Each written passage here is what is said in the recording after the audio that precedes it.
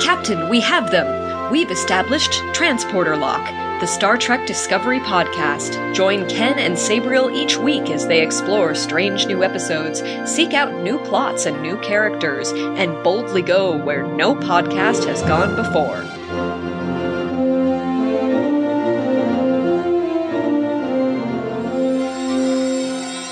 Hello and welcome to Transporter Lock, the Star Trek Picard podcast. What? Picard?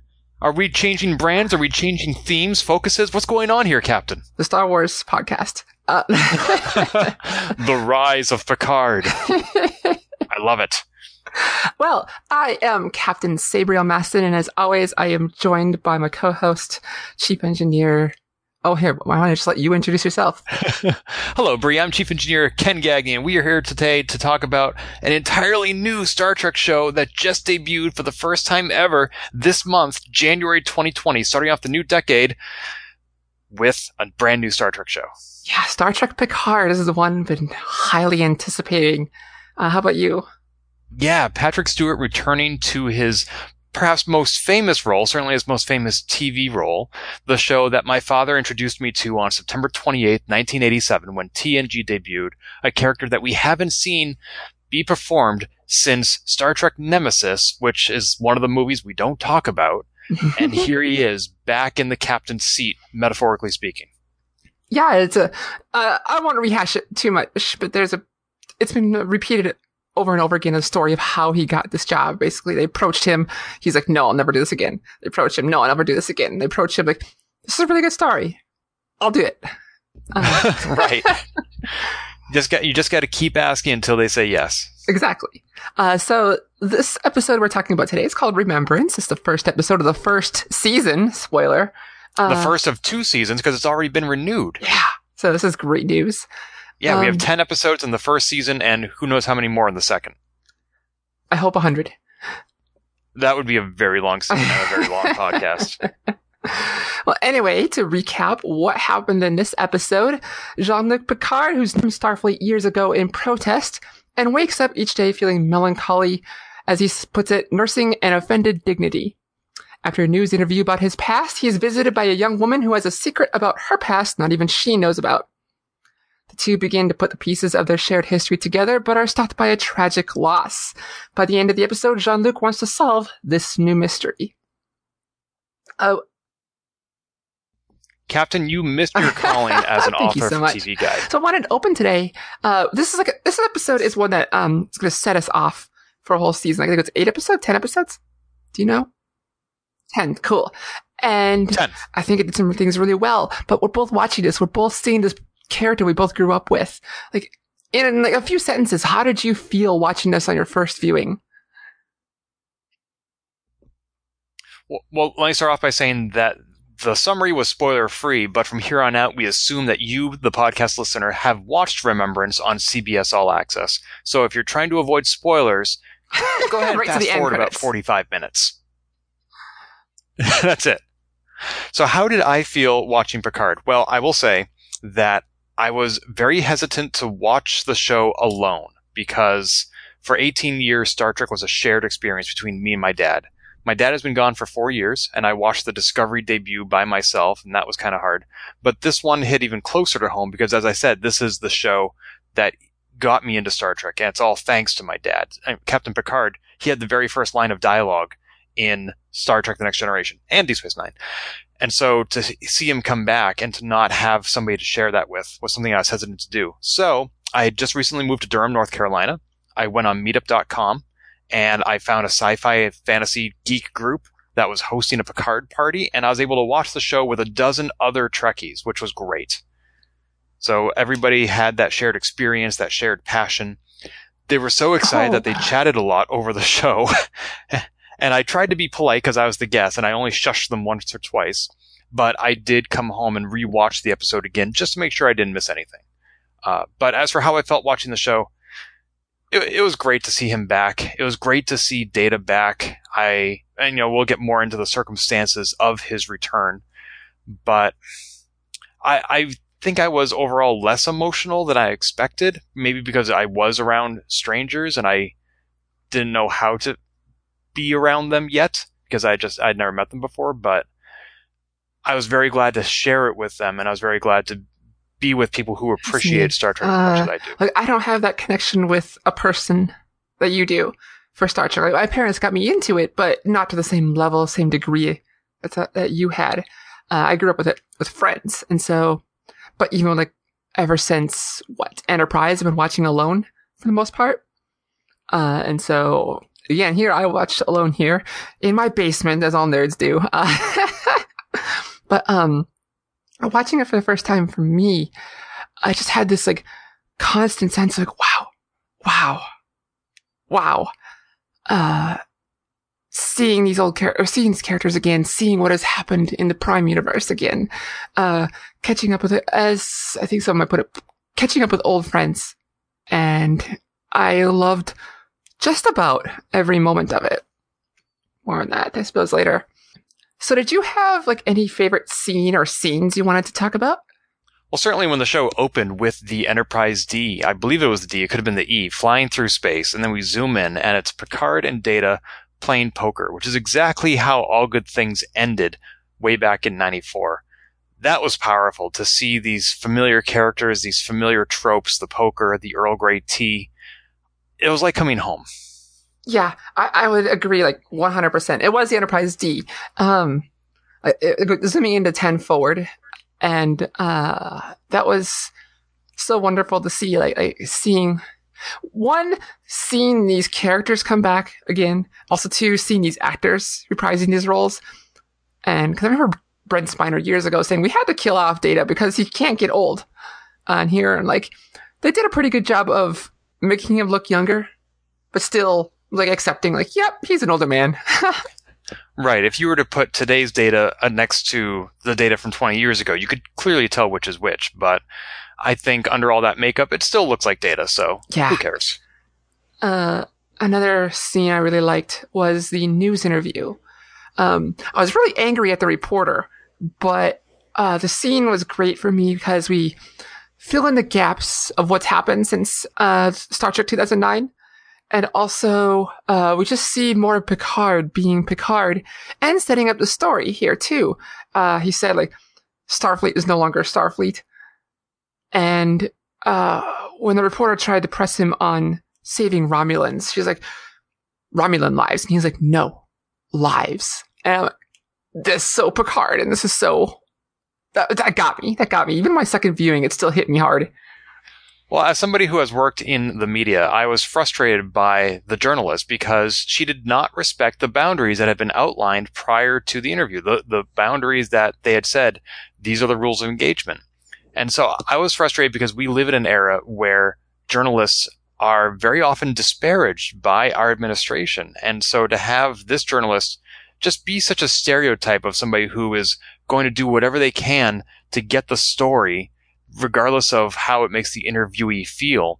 I mean, my philosophy for when I interview somebody on a podcast or whatever is that I never want them to regret having spoken to me. And that was clearly not this interviewer's philosophy. So I wish they had given that character a bit more of a respectful stance, but I understand that they had to get Picard's story out. And I was surprised that Picard's story came out so quickly. Here's something that he has never talked about in the 14 years since Children of Mars. And we were told going into this show, oh, Picard quit Starfleet, but we don't know why. And the very first episode, oh, here's why. Mm-hmm. So that mystery is solved, and now we can move on. I feel like that was something to entice us, and then here it's like, okay, you're already in, let's go. Let's see, another favorite scene, of course, when he went to the Starfleet Quantum Archives, and we saw all those callbacks, which we can get into later on, but this was, again, a scene cementing that this is a continuation of TNG. And while it may be a new show for a new era with serial storytelling and a largely new cast, it is a show that is deeply respectful of and acknowledging of its roots. Yeah, I think like every geek out there who had watched the original or Next Generation was looking through the archive room, seeing what they could see. And we had like the Stargazer. I saw the Enterprise E model, the D, the Captain Picard Day thing. I couldn't believe he had saved that. He saved the banner. They talked about that on Will Wheaton's show. Was it Ready Room? Mm-hmm. Yeah. Where like during that, like in the episode that was in the Captain Picard Day thing, he was like angry. He did not like that one bit. And to see that he kept that after all these years is, telling of this guy. Makes you wonder if maybe he was just putting on a tough guy act all those years. I mean, I know I've done that before. Maybe not necessarily, but about certain things where it's just like I don't mind it, but I had to put it as act because I upset me once. But deep down, it really got you. You were touched by it. Yes. However, all of these callbacks and all the very important role that Data played, which we'll get into, I want to address this question first. Unlike Discovery, which is set earlier than TOS, doesn't require a lot of background knowledge to get into, this show seems like somebody who's never watched TNG wouldn't be able to just dive in. They'd be like, who are the Romulans? Who are the Borg? What is the supernova? Who is Data? What's a synthetic? Who's Bruce Maddox? What is Starfleet Archives? I feel like there's a lot of stuff that isn't explained here because it assumes you already know what it is. Did you feel that to be the case? I hadn't thought about it, but absolutely. Like I would say you wouldn't need to know who Bruce Maddox is if you've forgotten, but like you definitely, it assumes you know who the Romulans are. It assumes you know who the Borg are. It assumes you know what Starfleet is. Or it assumes you've also watched, well, I guess it doesn't assume you watched the short trek, because you didn't really need to watch that, the Children of Mars. But, it assumes you know the story of a lot of things. And, maybe that's okay. You don't need to maybe they were like, we don't need to get new people in, because we already have a huge fan base who loved TNG. And, I mean, it only grew in popularity even after it was over. So, maybe it's okay.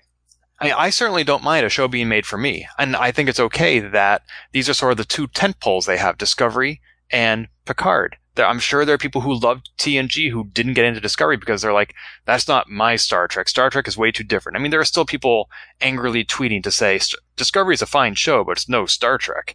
And so they're like, okay, for those who didn't like Discovery, here's Picard. And that's not to say you can't like both. Clearly you and I do, but they have two very different kinds of Treks now, appealing to two very different kinds of audience potentially.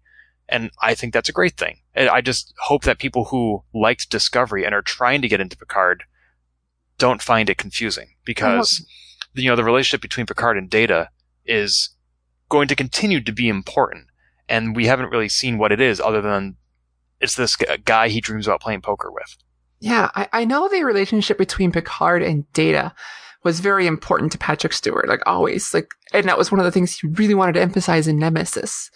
I know it didn't, Nemesis itself as a movie didn't pan out as well as everyone had hoped, but I know at the time Patrick Stewart had high hopes for that relationship here. I think he really got happy probably when he got to both re-explore that relationship, something, that dynamic he loved so much from his show, and the changing of Starfleet. And I'm glad he gets to explore that more.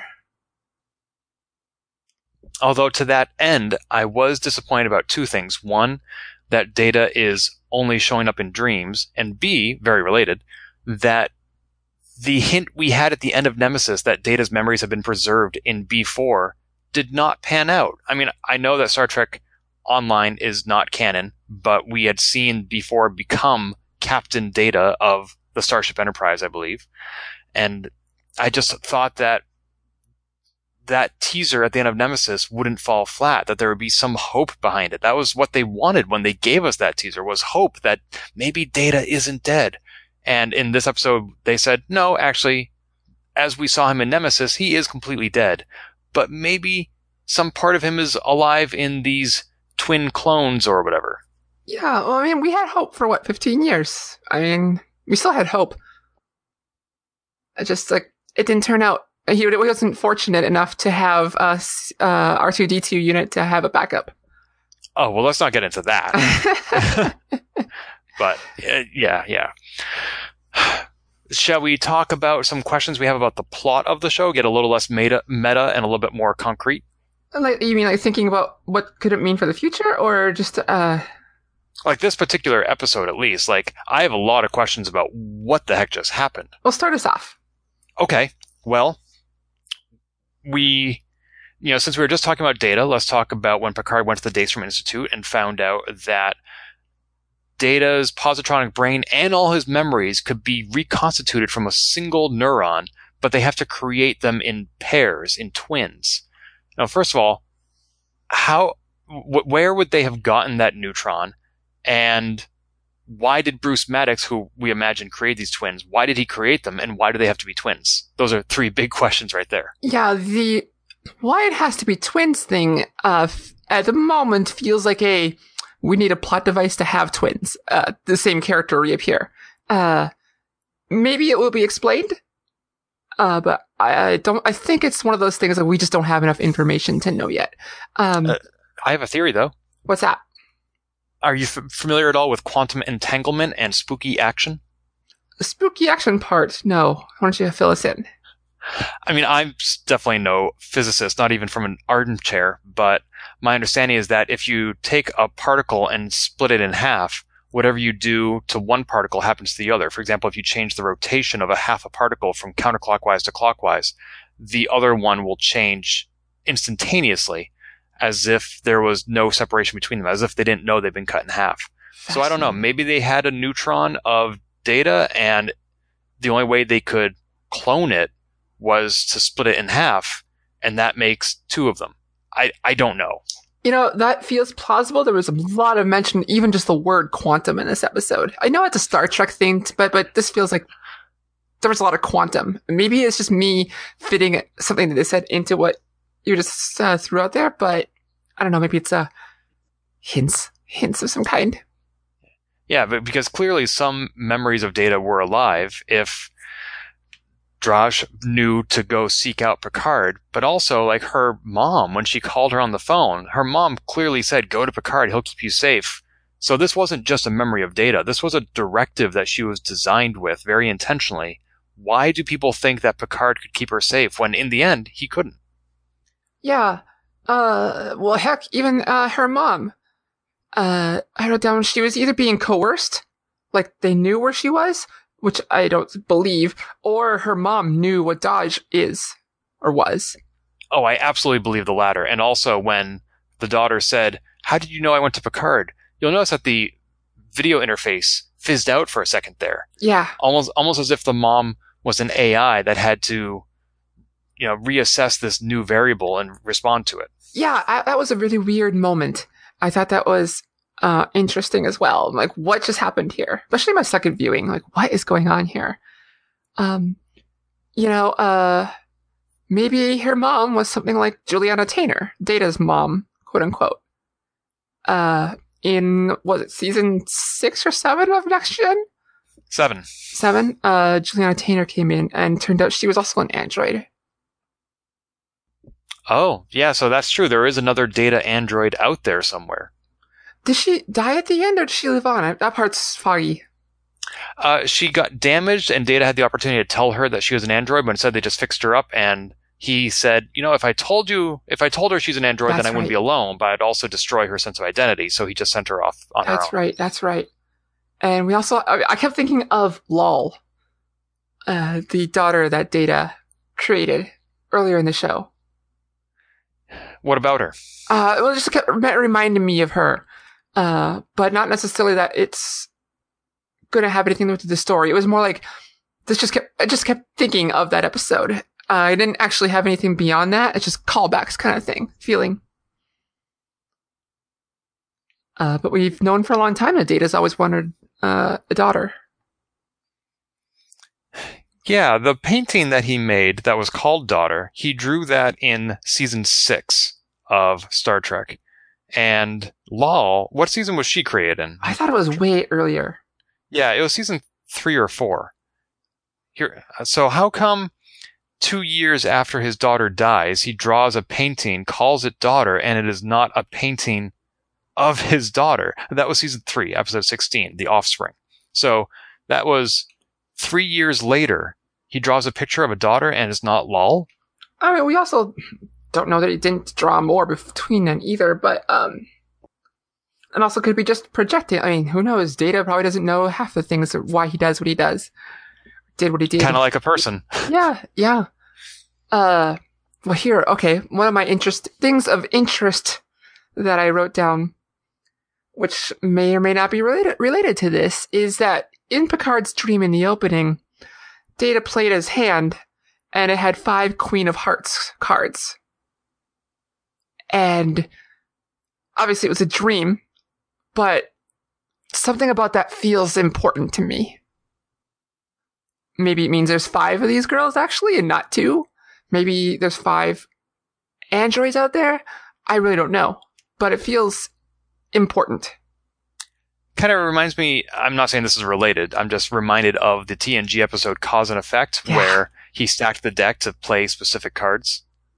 Where Frasier right. comes out of the hole. Yeah, Captain Morgan Bateman. But you're right. He could have, Data in that dream could have won that hand of cards with any winning combination. It could have been a royal flush. It could have been a full house.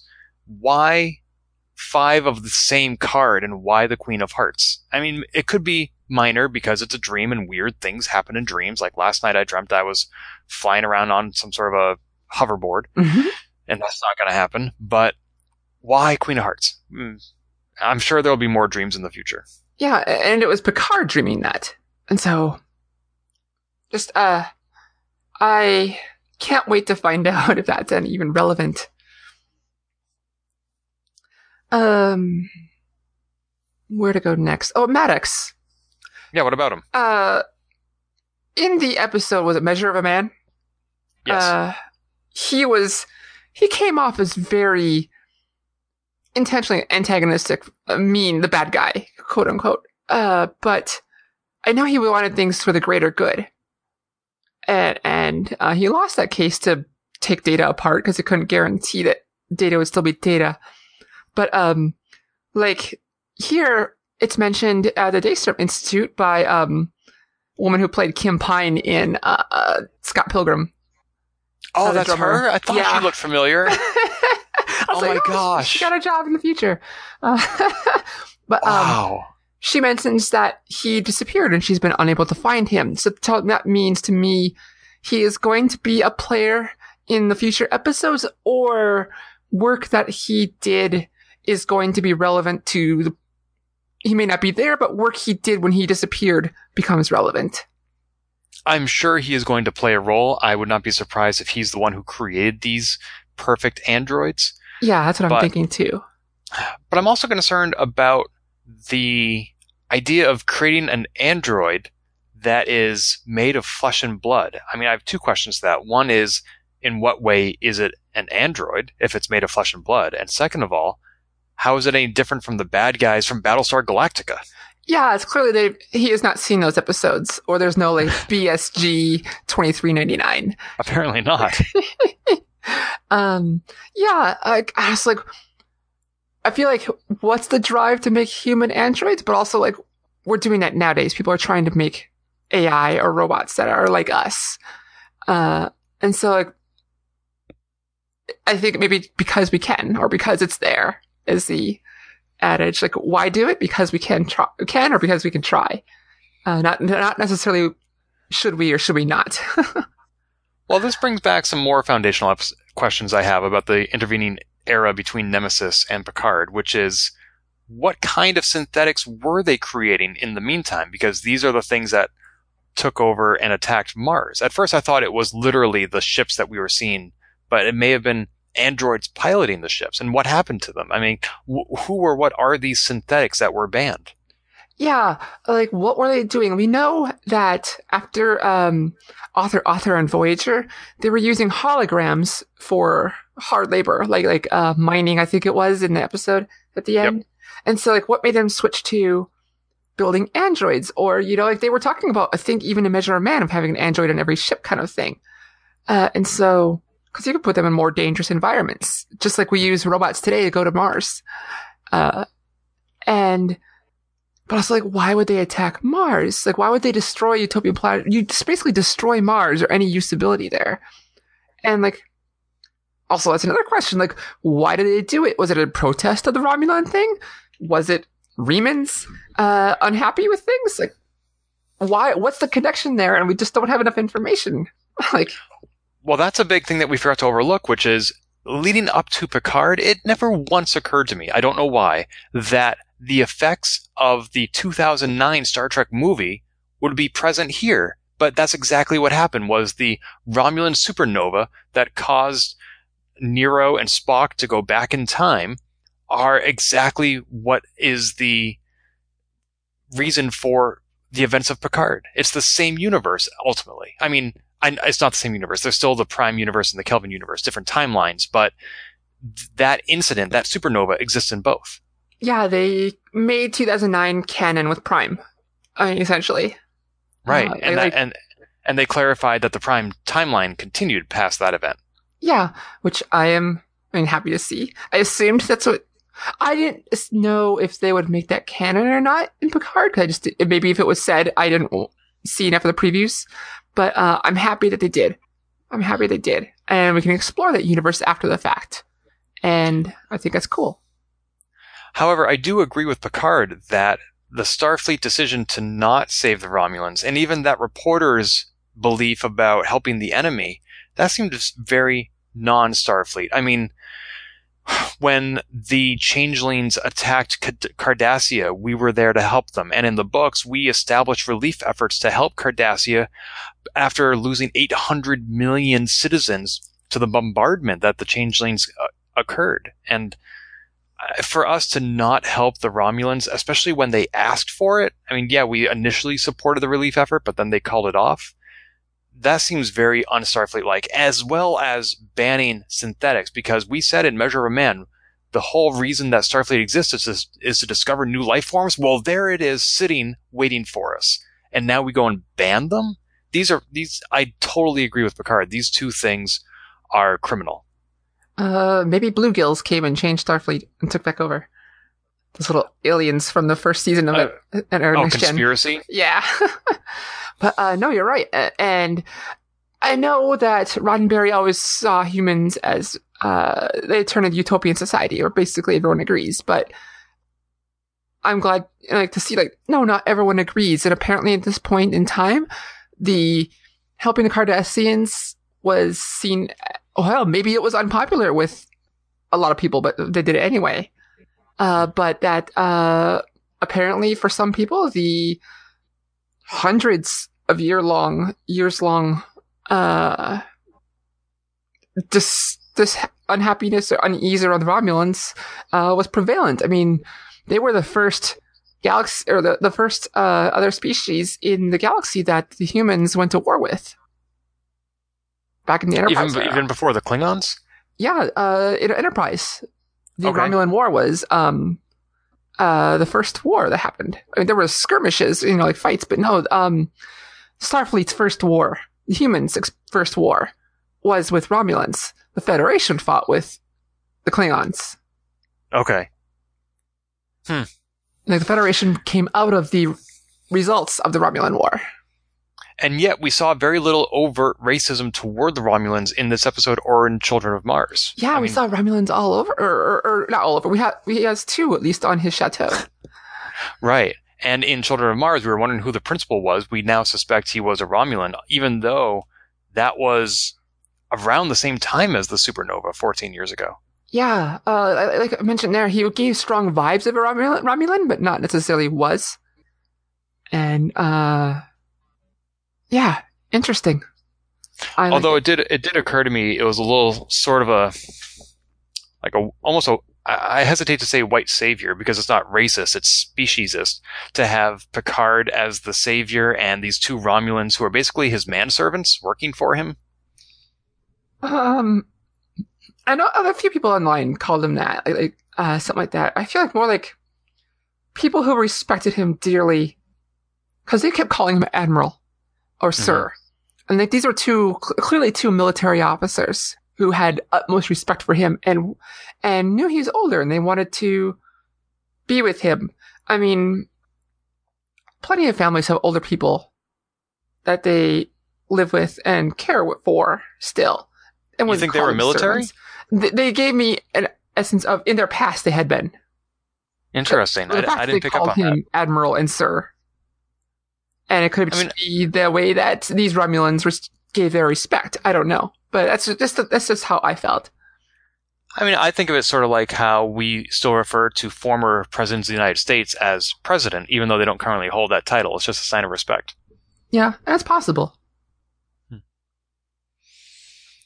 So, since we are talking about the Romulans, we saw a lot of them at the end of the episode. We saw the Romulan reclamation site, which when panned out is a Borg cube. And when you introduce the Borg to conversations about perfect androids and rogue synthetics, the conversation becomes much more complex. What do you think is going on with the Borg? Yeah, that, so, to me, it felt like, because that we had a human, or, well, maybe she's the only one. I guess I didn't see any other. I'm talking about what was her name? Soji? No. Yeah, Soji Asha. Yeah, Soji. She might be the only human. Like, I guess we know she's a synth now, but she would think she's human who's working there. I don't know if this is a joint effort between the Romulans and her or the human or Starfleet to reclaim a Borg cube. Because the Romulans need somewhere to live. And some may not want to be on planets. Some may want to try to restore their heritage somehow, other ways. And so that was fascinating to me. I was looking in the background, like just before we recorded, I finished up the second viewing of the episode, and there were people patrolling, like guards, people carrying rifles around, what looked like repurposed, regeneration chambers, even in the background. I saw that too. Yeah, and I'm like, what could they possibly be doing here? And that scene, I was like, whoa, cool. The scene with Nevik coming up to her and kind of talking to her, that fell flat to me. That felt so flat to me. Like, this guy is being propped up with the music as being an antagonist, and that scene just, like, did not do a single thing for me. Yeah, supposedly there's some chemistry between these two characters. I did not see it at all in this episode. And, however, I did note that when we first go to the Romulan reclamation site and we see the bird of prey flying into the Borg cube, Memory Alpha pointed out that the incidental music being played there is based on Balance of Terror, the very first Romulan episode from TOS. Haha, nice. Yeah. But I don't think that this is a joint effort with Starfleet. I think Starfleet has abandoned the Romulans in every way, shape, and form, including, not only the rescue 14 years ago, but I don't think the Romulans would trust them anymore when they said, you were going to help us save 900 million people and now you're calling it off. I don't think that they would trust them for any further help. It could be different factions. Factions of the Romulans? Yeah. That's possible. I mean, just because the official Romulan government said no doesn't mean others might say yes. But I don't think Starfleet would authorize the repurposing of a Borg cube. I think it's just too dangerous. I think that they would try to destroy every cube that they could. Or they would keep it themselves. Yeah, they definitely wouldn't trust it to the Romulans, who are their sworn enemy. This, well, I mean, at the end of Nemesis, we saw some signs of change there. But we also, as you were discussing last week on our previous episode, there's been a lot happening in the books to suggest that the Borg are no longer around. And we even saw at the end of Voyager, which was one of the most recent episodes of Star Trek in the timeline, that the Borg may have potentially been destroyed by a virus that Admiral Janeway planted in the Borg Queen. If that took effect and had the consequences that we suspect it did, then these cubes might just be floating out there derelict, waiting to be claimed as space salvage. Yeah, I mean, I could just think of the Balance of Power having control of one of those. Or the Balance of Terror. The Balance of Terror. Yeah, I would be interested to see if they make the books somewhat canon with the Kalinar, or if they just do go ahead with the Janeway thing of like, no, she finished them off. Well, the fact that we know 7 of 9 is going to show up in a future episode definitely suggests there's some tie-in with Voyager. Yeah, which I'm excited to see. Yeah. But I'm very suspect about, Borg nanoprobes and this doctor who is a perfect android being on a Borg cube, and us believing that those two technologies are not interacting. I think that there are some malevolent forces at work here, even if they're not aware of them. Yeah. Heck, maybe Soji even knows, but I don't think the way they give me a vibe is she doesn't know at this point either. She does know that she had a sister, which the other one did not know, apparently. We don't know if she's talking about Dodge, as though. Oh, I just thought of that now. We don't know. I mean, they're made in pairs, and up until now, I was assuming there's only one pair, but there could be multiple pairs. Yeah. Interesting. But yeah, that Borg cube, that's giving me lots of bad vibes, and not just because it's surrounded by Romulan mines. Freaking Romulan mines. Awesome. Yeah. So, do we have any questions we haven't... Well, I mean, we've been talking about we've been trying to answer questions about how did we get to this point. Do we have any questions about where we think it might go from here? Some of them I posited already. Like, what do the synthetics have to do with either the destruction of Romulus or its evacuation? Like when they destroyed the Mars, Utopia Planitia, and Mars, basically. Yeah, we don't know why that happened, and we still don't 14 years later. And I suspect it has something to do with Bruce Maddox. I think maybe he was working on some AI and it went rogue. I don't know if maybe the Borg were involved somehow. They were trying to destabilize the quadrant. Because I think even in the Borg, I think even in the book, maybe some of the ones that William Shatner wrote, I think the Romulans and the Borg had an alliance at one point. Oh, that's right. I didn't read those. I remember hearing about that now that you mentioned that. I've forgotten that entirely. Yep. Yeah, that happened. So it's possible that Bruce Maddox either directly or indirectly caused these synthetics to be made or go rogue, as it were. Yeah, I mean, even though I just suggested it, I don't think that's likely. I don't think Bruce Maddox is the bad guy here. He kind of reminds me of Matt Frewer's character in Timeless, where he invented something really powerful and then regretted the implications of it. Matt Frewer, is that the guy who played Berlingoff, the guy, time traveler from the future in Next Gen? And I think it's yes, yes, and Max Headroom, of course. Yes. Yeah. My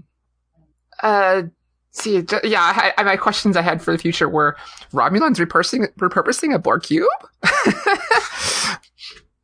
Did you watch the trailer for the next episode? I watched the bit that said coming up in the future of Picard. It didn't say, at least the one I saw didn't say next episode. It just said like what's coming in Picard. You're right. That is not specifically the next episode, but it did point out that there are other TNG characters coming back, which I did not know about. It showed that some characters we were introduced to in this episode are going to be recurring characters, which I did not realize. And this is why I don't watch trailers and why I'm going to stop watching them from now on.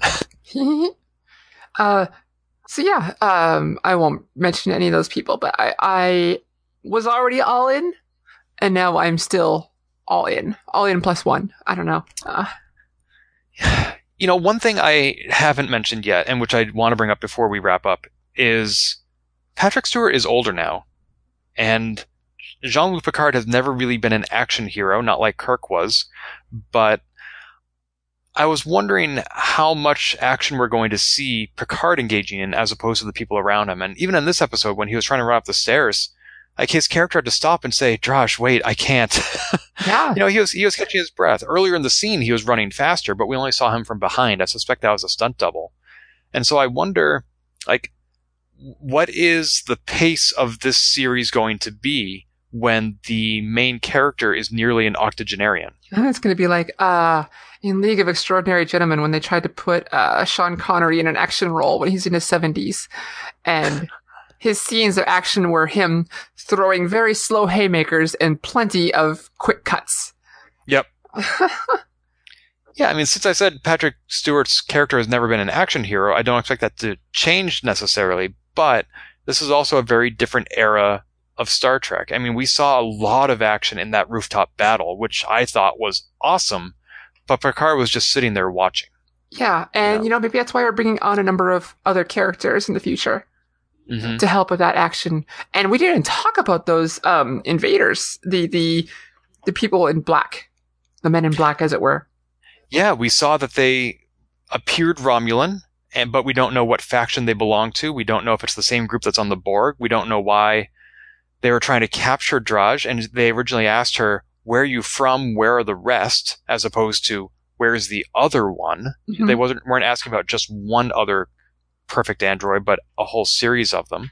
And we don't know why, for example, they were beaming in to kidnap her when they could have just beamed her out. I'm guessing the same inbuilt cloaking device that she had prevented her from being beamed? Yeah, it's a good hypothesis. I didn't even think of that. Cause yeah, like when they first come in and they start speaking in alien, unless you like know Romulan, which I don't think it's ever been written down, they're like, no, speak English. And then, they start yelling at her. And at this point, in my head, I'm still thinking it could be humans or mixed race attackers. And then on the top of the Anaheim Convention Center or the Starfleet Archives, they the whole scene. You're like, I've been there. I'll walk through that door. But anyway, we clearly saw at least two of them were Romulan, and one spits acid. What? Yeah, what was up with that? I mean, we see her suddenly start melting, and the pulse rifle overloading and exploding and killing her, and both of these things seem very avoidable. I mean, she was able to leap like a vampire, or even a Force-endowed Jedi, and she can't get away from an exploding rifle? Well, she did. At that point, she seemed more concerned about the I'm melting, and then to really think about the acid that's also breaking through the disruptor rifle or whatever. But then, I mean, happened in what, 2 seconds, 3 seconds? Wait, did the acid melt through the pulse rifle? Yeah, Is that what caused it to explode? Yeah, it did that too. Like, he spit on both her and it. And so that's when it goes, and then boom. And it seemed like whatever he did to spit on her was also effectively a suicide pill for himself. Yeah, because it was all over his mouth too. Ugh. And so, in true Star Trek fashion, while heavily implied that she died, who knows? There is no body. Yeah. And also in cinematic fashion, the huge explosion and fireball, rather than engulfing Captain Picard, simply propel him away from the danger. And rather than being taken to a hospital, they send him back to France. Well, so I thought about that a bit more. Because they said they talked to police. So it's very possible that he was checked up on medically. And like, okay, you're fine. We did all that we can here. You might as well just go lay down back at home. It was weird that he was on a couch and not in bed. But maybe medical care in the future was like, all right, we can't do anything more for him here other than just have a bed for him. I mean, that's me extrapolating like, is future tech. But not necessarily plausible or correct. Because this is not the timeline where we extracted blood from Khan Noonien Singh that can cure everything, including death. Right. You know, that's the Kelvin universe. But yeah, it was a little hand-wavy. Just like, oh, he needs to be in France right now. He needs to be with his Vulcan compatriots, Romulan. So let's send him back to France. Yeah. Which, you know, that's fine. Whatever. One last question. This is very minor. And this is, I mean, not the last question for the episode. If you have more, that's great. But the last one I find Warren asking is the quantum archives. Do you think that all those physical artifacts are physically stored there, or have their patterns been placed into a buffer where they can be reconstituted on demand? That was my question as well. To me, it was very implied to me that it was like the Jedi archives and they all quantumly stored, and then I can pull out into certain rooms as needed. But because otherwise, like, there's a lot of people in the universe. There's a lot of people in Starfleet. If you had a room for each Starfleet officer, Federation officer, to me it felt like they hold them in quantum storage, and then here you go. Here's your room. But what's to prevent any one of those things from being replicated if they have the pattern in the buffer? Yeah, because he mentioned multiple times. Well, I think it was more because he's like, make sure that the data thing is real, but he's like, has no one else been here? And of course, the android or the hologram's like, nope, no one has, no one even for maintenance. Well, as we've seen in plenty of Star Trek or sci-fi, someone can always erase the records. Right. You know, they can erase a whole planet. And Bruce Maddox somehow saw that painting. And also, is Index not a synthetic life form? No, it was an android. I thought about it too. I looked at the definition of android or synthetic, and it basically, it felt like very the word itself is very like physical and not. Index was a hologram. Yeah, that's what you asked, isn't it? I said, is she a synthetic? Yeah, and you I'm said saying she's no. an android. And you said she's an android. Oh, okay, misspoke. She's a hologram. And synthetic strongly implies actual physical object. Oh, so... I had the same question and looked it up shortly before we started talking. So is the Doctor from Voyager a synthetic?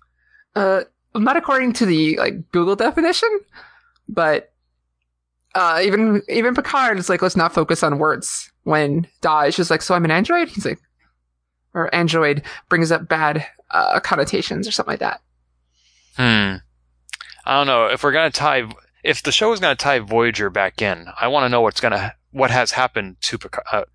I keep saying Picardo, Dr. Picardo, Dr. Zimmerman. I want to know what happened to the holographic doctor from Voyager. I do too, and I suppose it might, I don't want to say it's not spoilery. I know there was some talk trying to get him in season 2. And as we know from Patrick Stewart's recent appearance on the talk show The View, Whoopi Goldberg will be coming back as Guinan. Well, at least she accepted, whether she will. But she accepted, so I'm like, I think it's a strong proponent unless something changes, which I can't wait. Yeah, and that invitation came not just from Patrick Stewart, but from Alex Kurtzman and the rest of the show. However, if you ask Whoopi Goldberg on live television to come on to Star Trek after she just said it's one of the best experiences she's ever had, she's going to say yes. Yeah, it's like one of those things like you don't ask someone to marry you in a very public place because they feel forced to say yes even if they don't want to. I remember this one episode of Johnny Carson where he's sitting down talking with his lead musician, Doc Severin, and he says to Doc if he wanted to come over to his house, the Carson house, for Thanksgiving. And Doc Severin's like, if your boss and the host of your show asks you on national television to come to your house for Thanksgiving, you say, yes, Johnny, I would love to. Like, what else are you going to say? That was even referenced here. One of Picard's friends, the Romulans there, we were talking about for the interview. He's like, oh, you look great. And Picard's, or he's like, basically, he says that because, he's like, no, I have to say that if I want to keep my job. Right. Yep. So, I don't know, maybe what Whoopi Goldberg said will or will not come to fruition. It's not a promise, but it's certainly promising. Yes. Yeah, I had some random things I noticed in the episode, like I tend to have, if you are interested in hearing them. Go for it. In the opening of the show, they show Greater Boston, where Dahj's apartment is at, and we see on one of the buildings, I was trying to figure out which actual one it was in Boston, but the Ferengi Alliance has a building there in Boston. It had a big, huge Ferengi Alliance symbol plastered on the side of it.